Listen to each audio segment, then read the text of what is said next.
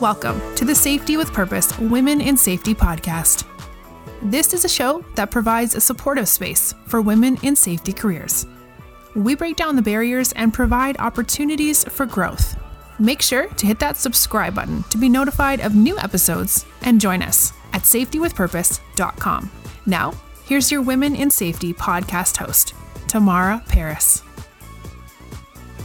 Welcome back, listeners, and thank you for joining us for another episode if you're a returning listener, and welcome if you're new to the Women in Safety Show.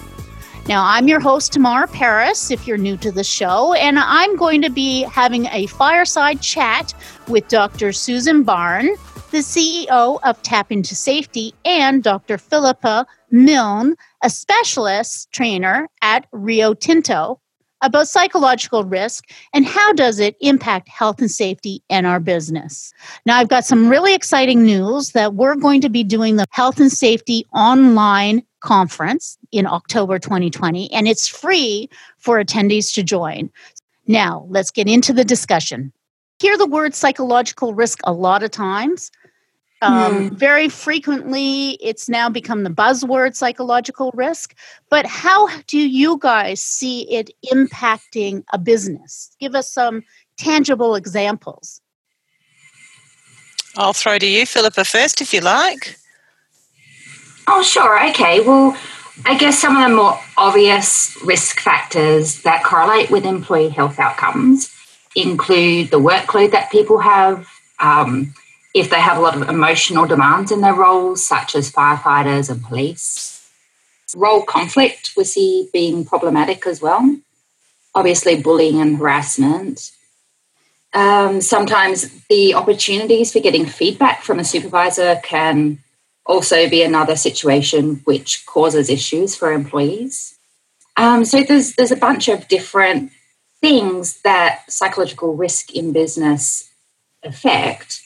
And I guess the important thing is, how do we combat it? How do we buffer that? And that's where I like to talk about psychological safety as well as a mechanism for buffering psychological risk.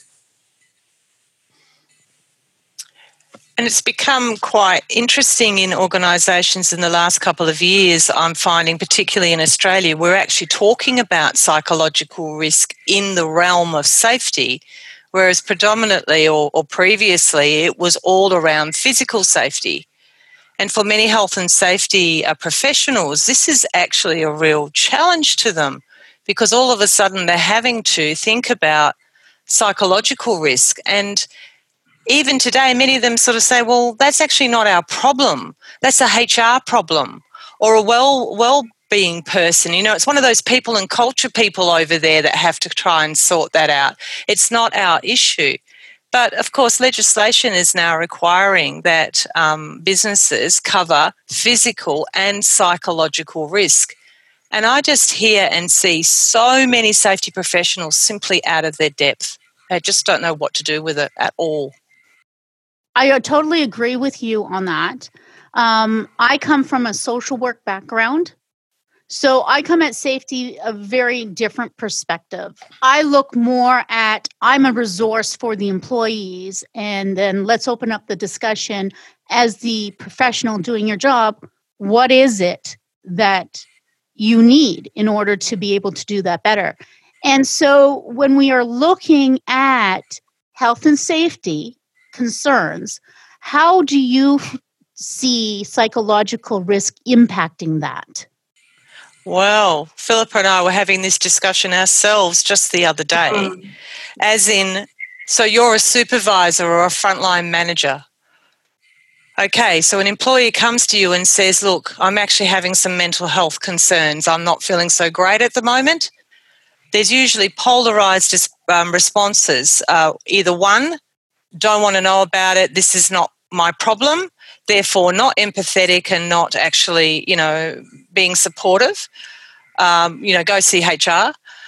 The other option or the other side of the coin is that they're overly protective, overly involved, and then considered interfering, and then at risk, of course, of affecting their own mental health because they're taking on a load that's not theirs. So the discussion Philippa and I have had is like, what is the actual response you should have when someone comes to you saying that they're not doing so well with their mental health? And maybe Philippa might like to, put a psychological view on this, because I'm not a psychologist. I'm actually a social scientist. So. It is. And I think one of the keys, as we've talked about before, is putting processes in place so the EHS professional knows what to do, or the supervisor knows what to do. One of the problems we have at the moment is that no one's trained in mental health or in psychological risk. So everyone's kind of figuring it out together. And organisations really need some guidance on what mechanisms they can put in place. For example, I work for a mining company, and last week I went and did peer support training, which means that I'm now a peer support worker. So if any of my colleagues are having issues, they're welcome to come and talk to me, and I can help refer them on to different help sources, help them talk to their supervisor if that's what they want to do, help refer them to their EHS professional or HR or a GP, depending on what's appropriate. And that kind of informal/formal support mechanism in the workplace seems to be pretty effective, because when people are having mental health issues, they might be comfortable to come and talk to a peer worker where they're not quite comfortable to go and speak to their supervisor. So that's one of the ways we can start training bigger parts of the workforce, so the responsibility doesn't just fall on the EHS professional. It's viewing psychological safety within a risk management framework. And that's only a recent move. Probably in the last 2 years that I've seen people actually talking about psychological risk as a hazard. It's very interesting. It certainly wasn't like that 10 years ago. No, but isn't that awesome that we've come to this now? I think it's unbelievably, yes. Because now we can have procedures and processes. We can have control measures. We can have training. We can actually put it into a framework that a health and safety manager, who's a traditional health and safety manager, can actually understand and implement. So yes, it is definitely the way to manage psychological risk, because otherwise we're back there going, that's not our problem, that's the psych's problem, let's put them over to those people and culture people. That's what's happening if we address it this way, because we need them to own the problem. Because whatever's going on in that environment, good, bad or otherwise, is actually affecting the psychological risk of their workers, therefore affecting productivity costs and all the things that you were saying earlier, Philippa. Mm-hmm. Yeah, 100% agree. It's starting to change, I think, Tamara, because legislation is forcing them to start looking at things in a different way and to start measuring the environment against psychological risk and what it's actually doing in terms of how people are feeling within the work environment and the pressures that they're placed under and the jobs that they have to do. So, yeah, but, with any change, any cultural change, because I would suggest this is a cultural thing, it all takes time. Yeah, but if we look at what the risk is that it impacts the business and impacts health and safety, if somebody is depressed or they're in anxiety, they also are going to be distracted and unable to correctly focus. Oh, yeah, they're not present. If I'm functioning a crane, look, they can be just as impaired as they would be as if they were they're using drugs or drinking alcohol. Same thing. So I want to drill down on that. And so in our job, if somebody is drinking alcohol or doing substance abuse, we do get involved. So drill down on how that is similar. Well, actually, I think that maybe, I'm sorry, Philippa, I'm not putting you on the spot, but you might be able to help a little bit better as to why not being present and having a psychological risk here is similar to being impaired with alcohol and substance misuse. I think we better go to Philippa on that one, Tamara. Yeah, sure. Well, I guess the first thing that comes to mind for me is how the symptoms of various mental health issues such as depression, anxiety and stress can manifest within a person. So as you said, Tamara, poor concentration can be huge problematic, and that's a symptom of depression. And so what happens to the poor worker who's operating a forklift and can't concentrate? This is where we see the rising costs associated with work-related injuries and workers' compensation claims. So that's a direct link for businesses and a direct and large cost, which indicates where they can put their supports, doesn't it? Here's another one for you, fatigue. Fatigue is another psychological risk that we see in many, many workplaces at the moment, especially with rostered workers and in the mining industry. So if you have less than 6 hours sleep, your brain is functioning as if you've had 2 or 3 alcoholic drinks, right? So where then is the duty of care and the burden of responsibility? What happens in terms of liability claims? And this is where the litigation is forcing companies now to come in and more define psychological risk and put in the processes around combating it. So does that answer your question? It's getting there. It's getting there. I mean, there's a lot of discussion about, the worker's distracted and they're busy on their phone. They're just, they're not paying attention. And I want to challenge that thinking, because I believe that workers are under a lot of stress from different points in their life. And as health and safety professionals, we need to step it back and reflect a little bit more on what might have been occurring before an incident or accident that could have led up to this.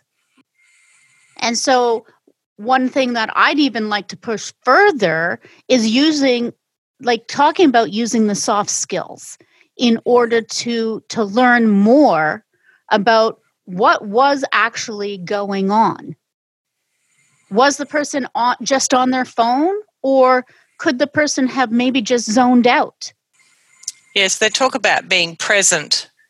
And look, as human beings, we're present most of the time, but, we all have zone out times, in and out, and there's distractions and so on.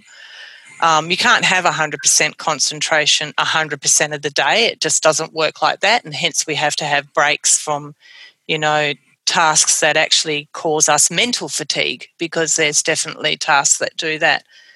But I would have thought that a thorough accident investigation, and I hate talking about this because I really would prefer that we didn't have accident investigations at all, would actually look at what was happening prior to that accident, and not even just like the minutes before, but what was the day actually like before that happened, or perhaps what actually was going on in their life before that happened. But like I said, we're not in the business to be mopping up after the accident. We're actually in the business to try and prevent these things from happening. So I don't like talking in the mop-up stage. I'd rather be the other way.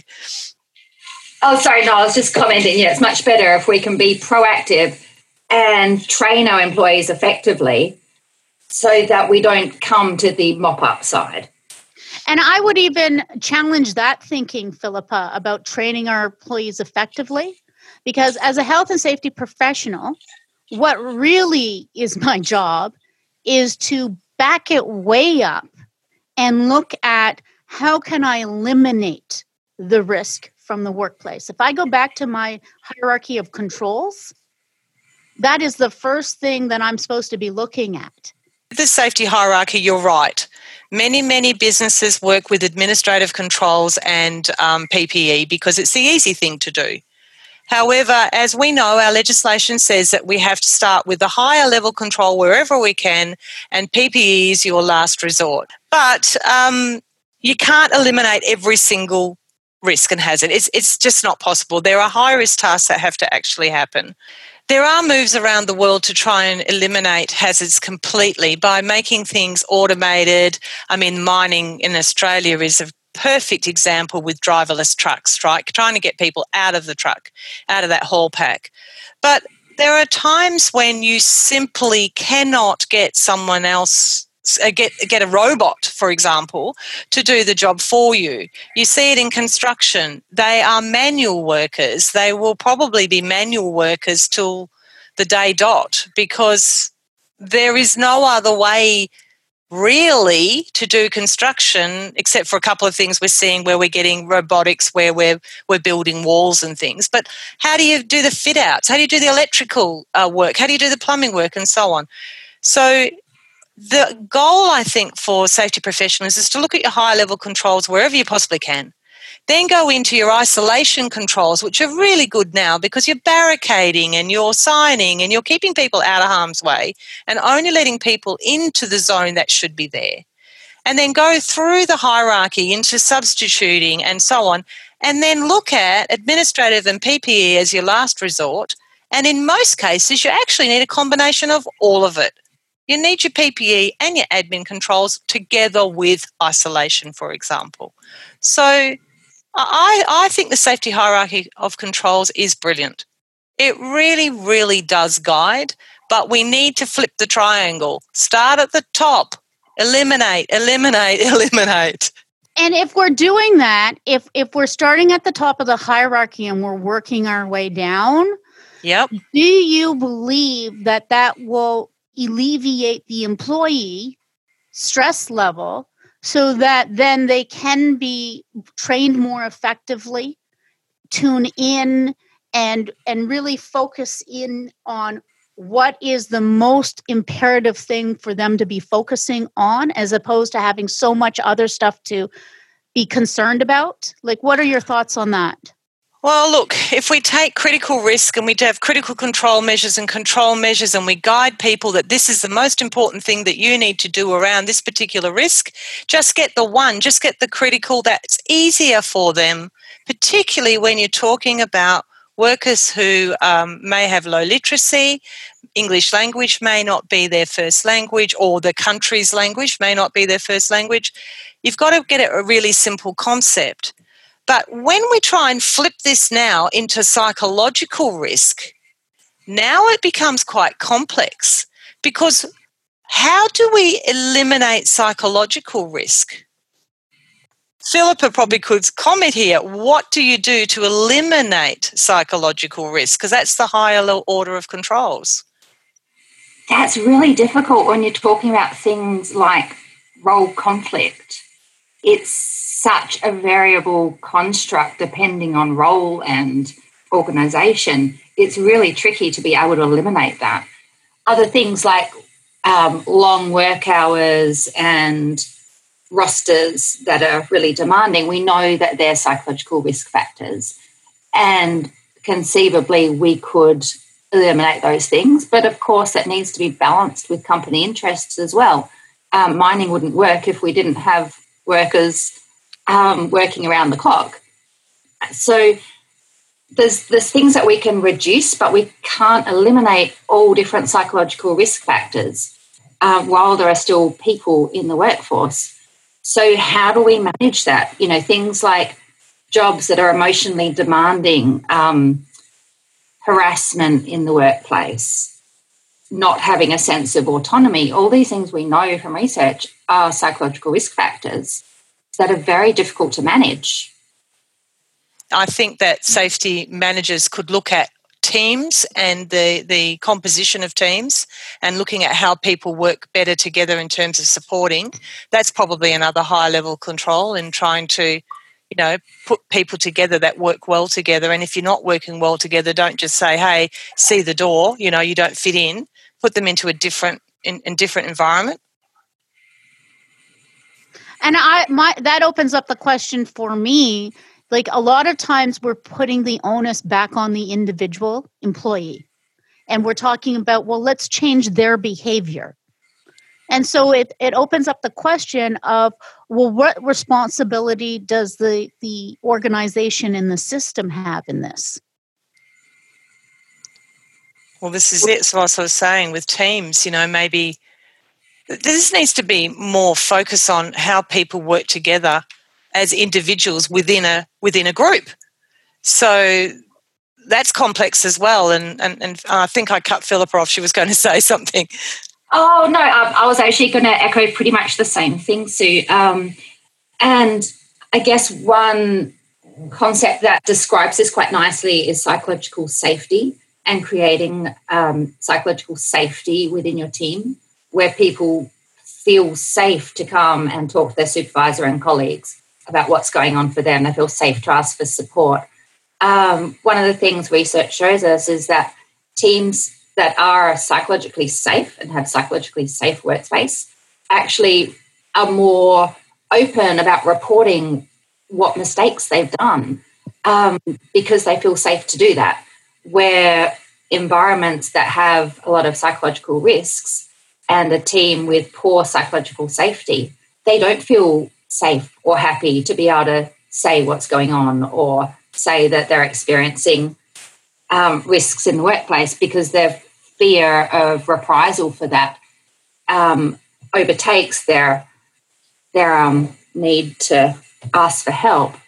So I think if we can teach teams and teach organisations about the psychological safety, then that's one way in putting in those kinds of more systemic levels of assistance. I think as well, I think that there's a general lack of training around what is psychological risk, what is good mental health, what is poor mental health, what are the signs and symptoms, because I think generally as a community I'm saying here too, as in a workplace community or general community, we really lack empathy.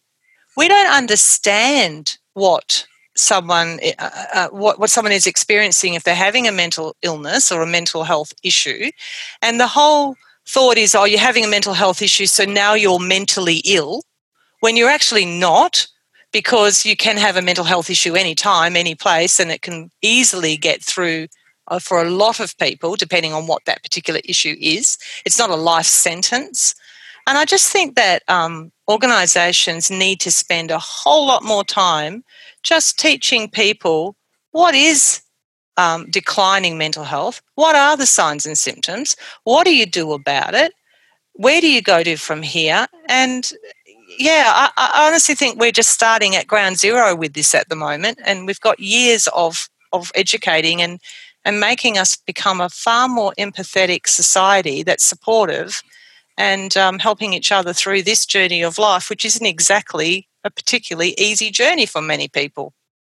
And I agree. We do need more understanding of the individual and how does different things impact them, and then in turn, how does that impact those around them? But I did want to go back to what you were discussing about teams, because I think that's a very important, critical discussion to have.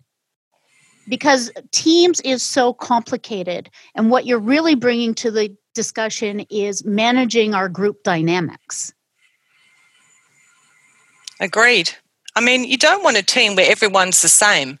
They probably all get on very, very well, but you don't get any innovation or creativity or anything if we're all clones of each other. So when you bring a team together with, maybe 6 different personalities, you're going to get conflict. So you have to learn how to be respectful of each other. And we were talking earlier about having respectful boundaries when you're working around other people in both social settings and in, your workplace as well, that you really need to be mindful of the boundaries that people need around them in order to feel safe, which is what we're talking about, psychological safety. I absolutely agree. And part of that is having that cognitive diversity that's putting different kinds of minds to work together. And no, that's not always easy. But we know that the most successful teams that are cognitively diverse and psychologically safe have characteristics such as being curious and encouraging, experimental, nurturing, because they feel safe to do that. So putting the right conditions for your team to be performing optimally is part of getting that getting the best out of your workers too. In addition to that is when a team is forming and the group dynamics are developing, there's actual management that needs to go into ensuring that certain roles are formed, as well as ensuring that group norms and rules are formed in an appropriate way. And I'm not seeing that occurring. So let me ask you a question then, Tamara. Is it the responsibility of the team or the responsibility of the organisation to create the organisational culture? What do you think? Well, if we look at an organization, right, it's a creation. We've created it. So we're hiring people to come and do a job, and we're bringing people together into a team, and we've designated somebody to be the leader of these people and to be managing these people. And so if we're going to put people together in an artificial way, then I would put out the idea that we have some responsibility to also be mindful of how we want people to be interacting with one another. Mm-hmm. So that's got to be values driven, right? So some of those desirable behaviours that you're creating need to come from values of the organisations and the people that you've employed. I was going to say managers should be the ones that are actually purporting the values that they have been trained in or part of the culture of the organisation to those teams. Your managers should be echoing the company values. If they're not, and they're not aligned to the values, then you're going to have teams that really don't have any idea of what is expected of them. So leadership and leadership training and leadership values is absolutely critical. And once again, we come back to training because I don't think that there's enough of that going on for our supervisors and managers, particularly in safety. It's just simply you've got your university degree, get out there and be safe, get out there and manage. So groups do have different stages in their development. So when a group is coming together and they're forming, where does that responsibility lie then? With the individuals or in the organizational system? I think it needs to be set by the organisation through the organisational values. So if the organisation values integrity, then the behaviours that you want to see in your employees are demonstrating integrity. So one of the ways an organisation can do this is firstly through setting its clear values at the beginning, but then within the teams can talk about the behaviours that they want and they should show. And it's also got to have a level of accountability. So, for example, at the weekly meeting, you can go through the behaviours checklist and go, right, are we showing genuine care for people and their well-being? Have we done that this week as a team? Yes. What's an example of that? And someone comes up with an example. So, right, we're on track with that behaviour. Do we learn and replicate from others? We know that's a helpful behaviour, right? So, yes, okay, we've been doing that this week. And here's an example. And then it's important also to have the behaviours that you don't want to see. So, for example, are we blaming others for our own mistakes? And having a team that feels safe enough to come up with those examples is something that we've got to work on as well. That comes back to feeling that you're psychologically safe and putting yourself in a bit of a vulnerable position with your team. But that can be really helpful, and that's a way a team can take responsibility for their own behaviours and keep each other accountable to those. And it can be tracked between teams and over time. So then you can identify when there are issues going on and when people aren't travelling so well as a team, when there might be psychological risk factors going on. Does that make sense? Absolutely. And so so we talk about the forming stage, but then what's also not discussed is that there is actually a storming stage. And can you share maybe, Philippa, what that's about, the storming? Because I think that's what's derailing sometimes. I think the storming stage can be derailing, especially when it's not a new team. So when there's a culture that's already been established and new people are coming into the culture, they can have trouble with the storming stage. But typically the storming stage is when people are coming together and they're assessing, what are we going to do? What are we? What are our okay ways to interact? And it's a period of a lot of action. And then when people find their rhythm and they learn how they're going to work together, then they go through and they are very productive. But you've got to have the storming stage. You've got to have people setting the expectations first so people know what is and what isn't their culture. And the other part of the storming stage is that that's when your non-formal leader can emerge. And a lot of times, and so I think you can see this also in your work, is that we're struggling with people to follow the procedures or practices that have been presented as the safe thing to do.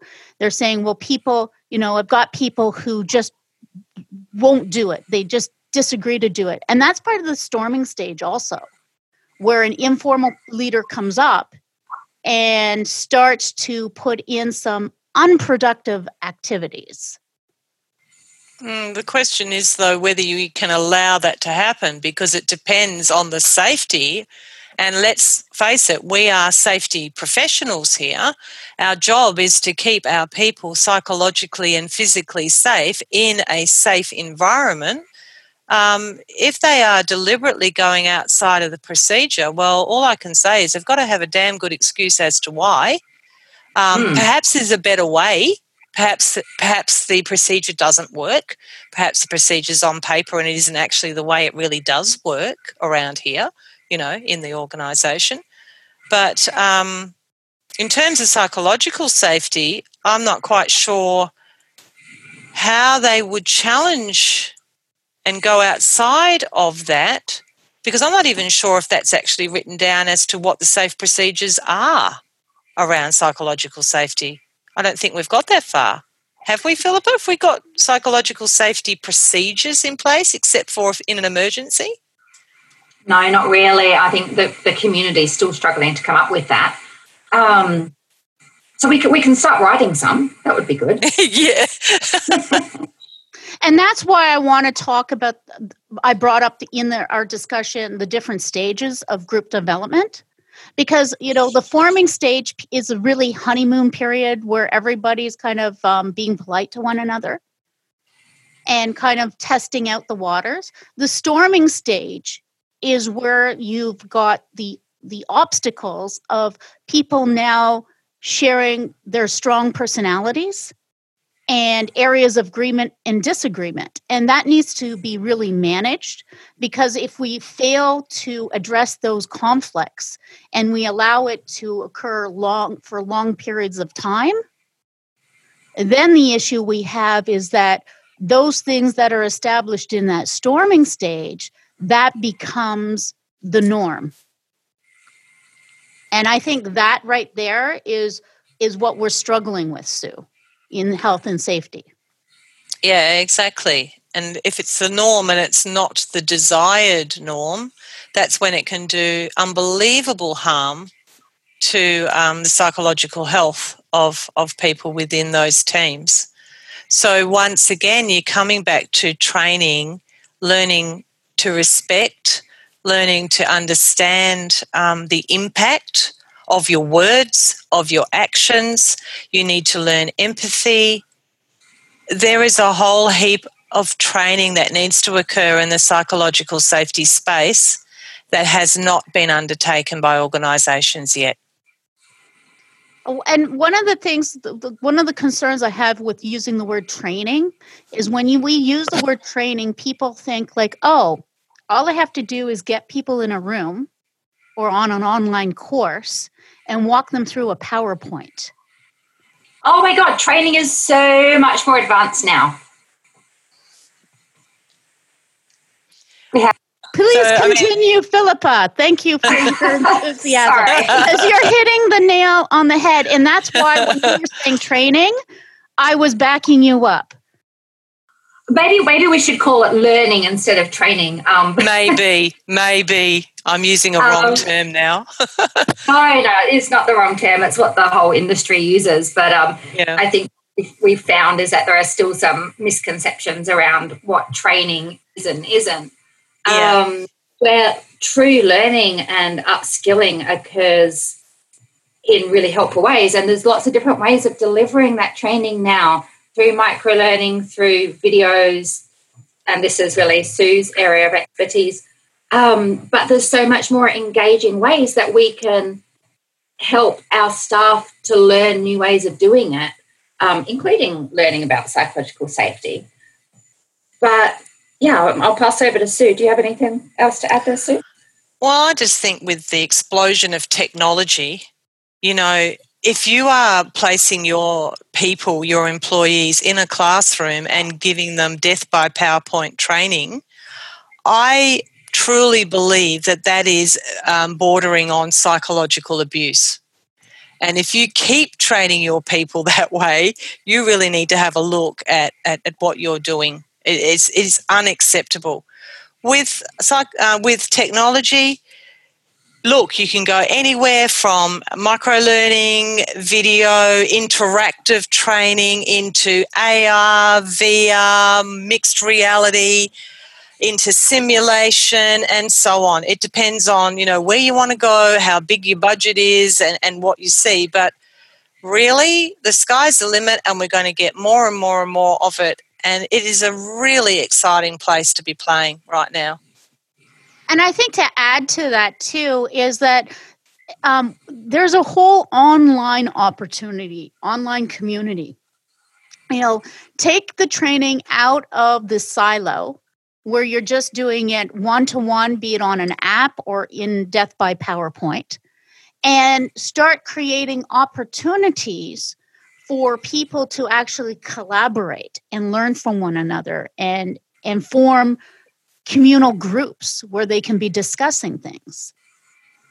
Well, that's happening automatically through social media, isn't it? I mean, you're seeing an explosion of it all the way through Facebook, I guess, which started it. But there's also your whole LinkedIn groups that are coming together over particular topics and talking about it. Then you look at Twitter and, someone will post something, just a little bit, conversational, a little bit controversial, Tamara, you do these things, and then what do you end up with? You end up with this thread of 1,000 different comments. And so you're bringing in a global community. We don't know each other at all, but we're all discussing things and, agreeing, disagreeing, and, it's really interesting. I mean, you can get lost in social media probably for, half of your life if you really wanted to, because there's that much that's going on that we can all be involved in. And if you take that into the workplace, though, could you imagine how empowering and how much knowledge sharing you could be creating inside an organization if you took that concept of a Facebook into... Well, but here we've got a problem now, haven't we? Because now you've got managers who won't consider that as work. And are we just time wasting again? I mean, we were talking earlier about people working from home, being able to use technology to work from home and have a good work-life balance because they can, juggle family commitment around the work commitment. And certainly my own personal experience is that can work brilliantly, and your workers can be far more productive than they are in the office. However, of course, there's this whole issue of being isolated and lonely, and we're into the lone worker syndrome, and therefore they need support. Well, this is a fantastic way of doing it, is getting into online communities that can help you and support you. But the problem that we're seeing, and I had a conversation just the other day, was this notion of people working from home, is that oh no, they're not going to work at home, they're just going to watch Netflix all day. I can't trust them to work at home because they won't be productive. We've got to change that mindset. Work and learning is not 9 to 5 anymore. And I would like to even elevate it. Like if I am doing construction, I have a construction company, and I want to do, update or check in with the crane operators. It'd be much more productive to have an online discussion using a tool like Zoom with my 6 or 7 crane operators that I have at my different locations, and then be speaking with them directly about, well, what is it that you're finding that we need to be looking at? Because all the crane operators coming together, they have a common topic of their job. But if I'm having a safety meeting and I've got people of different roles in there, I'm not really able to focus down on what those different roles need. No, that's right. But I mean, we can go one step further. What about bringing in some wearables? He's in the crane operating, or she's in the crane operating, could talk to the watch, couldn't they? You could get information right from the source while they're doing the job. Is that really giving you the human element? I think it might be. I mean, I was discussing this with someone as well last week, saying it's really important to be getting real world information, right here, right now, not something that we come together and talk about at the end of the week in our safety talk or our pre-start. It would be maybe better if there's something going on to actually check in and get data now, like live data. So wearables, I think, are another way forward. And we're seeing a bit of an explosion. Can you help me better understand how putting on a wearable on people is going to help us with identifying and managing psychological issues? Well, there's all your mood trackers, and I'm going to throw back to Philippa on this because she's probably more able to talk about tech and psychological injury than myself. Thanks, Sue. So, Tamara, you were saying how can wearable tech increase our capacity to manage psychological safety among the workforce? Yeah, I just need you to lead me along here, because my unconscious bias is saying I don't know how having a watch on me is going to really help you understand what I'm going through psychologically. Like, to me, that's a human interaction. So help me understand better. Okay, so there are some ways that you could track physiological symptoms, for example, such as heart rate, temperature, which can indicate psychological awareness and stress. But to take it a step back, what wearing a smartwatch with some other wearable functions in can do is it can actually increase the human connection, because you're closer than ever to someone. It's right on your watch, right? So you can have video through your watch. You can contact people immediately through your watch. So therefore, you can be supported in real time. One of the issues is, and Sue touched on it before, is the spontaneity of being able to capture issues as they occur. And this is where wearable tech is offering quite an advantage in it's closing that time gap down. So rather than wait to the end of the week for your safety meeting, hey, I can address that now. I can make a short recording. I can report through something. I can make a note to myself. So there's a bunch of different ways that new technology is facilitating psychological safety. If we just go back to our basic mobile phone, I mean, we had a discussion about this earlier in the week in another webinar that I was doing, is that we're just not using our mobile phones the way that they could actually be used. We're very basic with it, And the amount of support and the amount of, for want of our better word, training or learning that can occur just on our phone is amazing. And the latest stats is, 97.5% of US young men or men have a mobile phone. So if that's the case, that's probably the first place we should start is using our mobile phone. Yeah, absolutely. And mobile phones can decrease some of the stigma around help seeking, especially for men who aren't typically that great at it. Yeah, and it's a way of delivering training really easily as well, because this is where your micro-learning comes in with information and support and so on. So it's right in your pocket, isn't it? And it's private. It's private too. Yeah, that's it. Well, like for example, a couple of weeks ago, one of my work colleagues came up to me and she said, she was struggling a bit. So we had a couple of chats and went for a few walks around the block.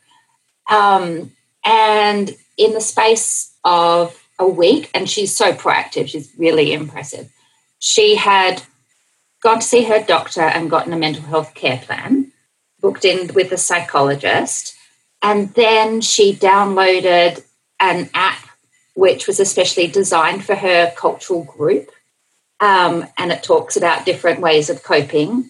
And she got onto an online community separate to that, where people were experiencing similar issues and supporting each other, and where they got assigned wellbeing homework every day as well for sort of 15 minutes. So within that week, she had 5 different mechanisms of support, which I did assist her to set up, but all that she did from her mobile phone. It was amazing. But she relied on you, didn't she, Philippa, to know which ones to access? So yeah, she wouldn't know where to start. No, she wouldn't. And that's a really key point that is getting people access to quality.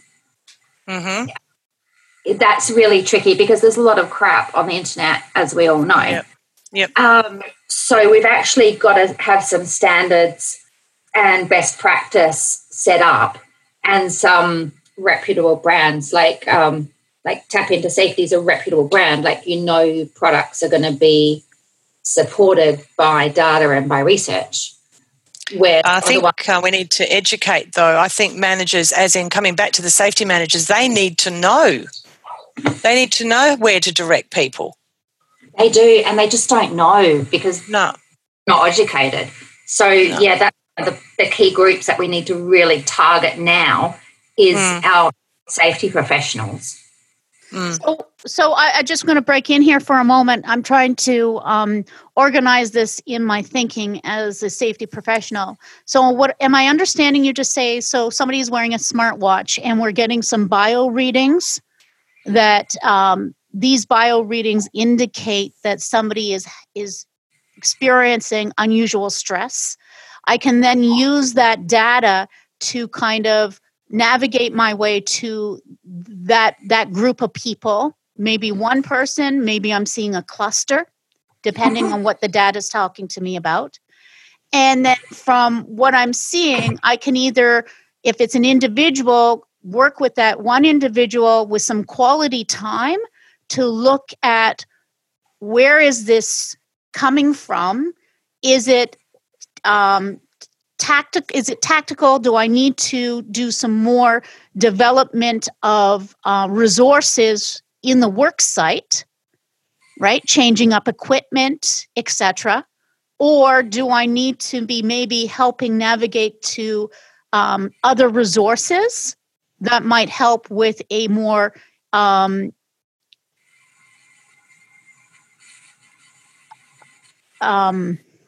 cognitive need?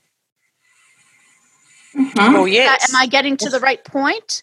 Yes, but at the same time as you're assessing this, and if it's an individual that you're looking that might not be doing so well, you need to be extremely careful now, which is what we were talking about earlier in the week, Philippa and I, as to what is the appropriate response. How far should you intervene before you're actually breaching privacy? it's very difficult to determine what's the appropriate response. Well, that's why it's kind of creepy, Sue, for me. Yeah. That if I'm wearing a wearable Mm. and somebody is tracking whether or not I'm having psychological stress, that's a little bit intrusive. Whereas if I'm engaging with a human and maybe the wearable has helped you navigate to me, but now you're just coming in and doing some checks. My concern is that people are going to lean on the wearables as an opportunity not to do those human checks. And I think that's a very dangerous, slippery slope. I understand that people's workplaces are more global and it's harder to get to work sites physically, which is why I brought up the online community for a company concept, so that you have a place where people in the company can come online and have discussions workplace related. And I don't think that that's wasting your time. I think that's providing the company an opportunity to also have a place where they can be evaluating and assessing more what is going on in different places of their business. Like just like a product, an online community for a product. Yeah. Interesting. Yeah, it just depends on how the business wants to take it and how their employees react. But I know of a business in Perth that were wearing wearables and they were tracking heart rate, BMI, mood, and something else. I can't remember what else it was. And they had done a whole series of information pieces and talked to their staff about why they were doing what they were doing, and that it wasn't to spy on them. It was just to try and make the work environment easier for them. And this was a consulting firm, so very, very high stress. And I had the same qualms you had. I thought, well, why would they buy in? Why would they be interested? But they actually had 80% of people actually voluntarily buy in. And so they looked at the data the business, or are they themselves. protecting the worker? Like, who are you really protecting? No, in that case, they said they were protecting the worker. Now, I don't know. A business is always going to protect a business. They need to, of course, to be a business, but they were looking after the workers' well-being. That was their genuine concern. And I guess it depends on how you promote it and the values that you put behind it as to whether you're going to get buy-in. In this case, it worked very well.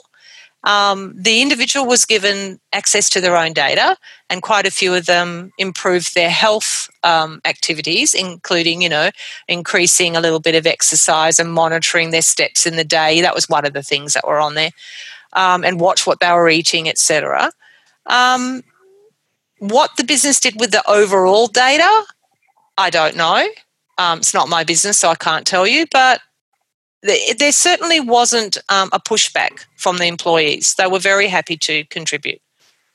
And so this kind of opens up the conversation about then what roles do the various stakeholders have in creating as well as sustaining solutions? Well, yeah. Exactly. It's everyone. It's everyone's business. It's the community issue. It's a workers issue. It's a business issue. Everyone needs to work together on this. It's not that we're prioritizing a business need over a personal need or vice versa. It's about optimizing your workers and the work environment for them. And so can we drill down on what kind of roles the various stakeholders might be having in this? I think we touched on this earlier. What is the role of the supervisor, manager, EHS professional? Well, their role is to keep their people physically and psychologically safe. So they do have to make sure that, there isn't a breach of procedure where possible, and if there is, question why. And they do have to learn what the signs and symptoms are of declining mental health. I believe that's part of their skill set that they need to start to develop. They do need to know where to direct people or support people to seek help, their workers. The overarching organisation has to have their values in place. What do we value and what is it that we're going to do supporting our people? And that's a higher level discussion. And the individual employee has a role in looking after their own mental health. So if they're feeling fatigued, they are required to, talk to someone about that issue. If they are having a problem at home, they should be confiding. And just as Philippa was saying, they need to have a safe team or a safe group or a manager that they can trust or HR or whoever it is in the organisation that they know that they can contact if they need help. So it's a whole organisational thing, and they've all got a part to play. Yeah, that's really well said, Sue. I agree. And is there any other stakeholders that they should be also identifying? Well, I guess there's a community, because that's a broader, and then family, of course, because family influences. Obviously, businesses have to report to the legislators. So you've got your regulators. And they're having a bit of an influence at the moment because they're putting in psychological risk as part of the legislation, and there's a whole push for mentally healthy workplaces. So, and I guess even their customers would be considered stakeholders as well, because, what kind of organisation are we actually saying we are? What are our values? That comes back to corporate social responsibility, if you like. What do we mean in terms of the global organisation or global community? So, I guess we can keep going, and finally, I guess we'll end in outer space, because it's all of it. It's holistic. Thanks. And so, before we close out our discussion, because we have come to that time, I wanted to ask the two of you if you could share for our listeners, EHS professionals, what can they do now to help create a solution? So if leaving the podcast today and leaving the show today, and what can they do in the future? So as soon as they are leaving this week and then moving into future thinking. Philippa, do you want to go first? Yeah, sure. I guess some things that come to mind for the person is to take responsibility themselves, that this is something that you own yourself and you're responsible for, and that you bring to your team as well. And we all want to positively influence our team, right? So other things that they can do is to check in with maybe 3 or 4 different people a week, just to have a chat as if they were having a conversation, to find out how someone's traveling, if there's anything going on for them.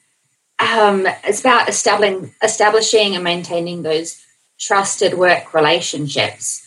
So that would be my takeaway, is what can you do today and this week to improve your own team and to take more responsibility for your own well-being?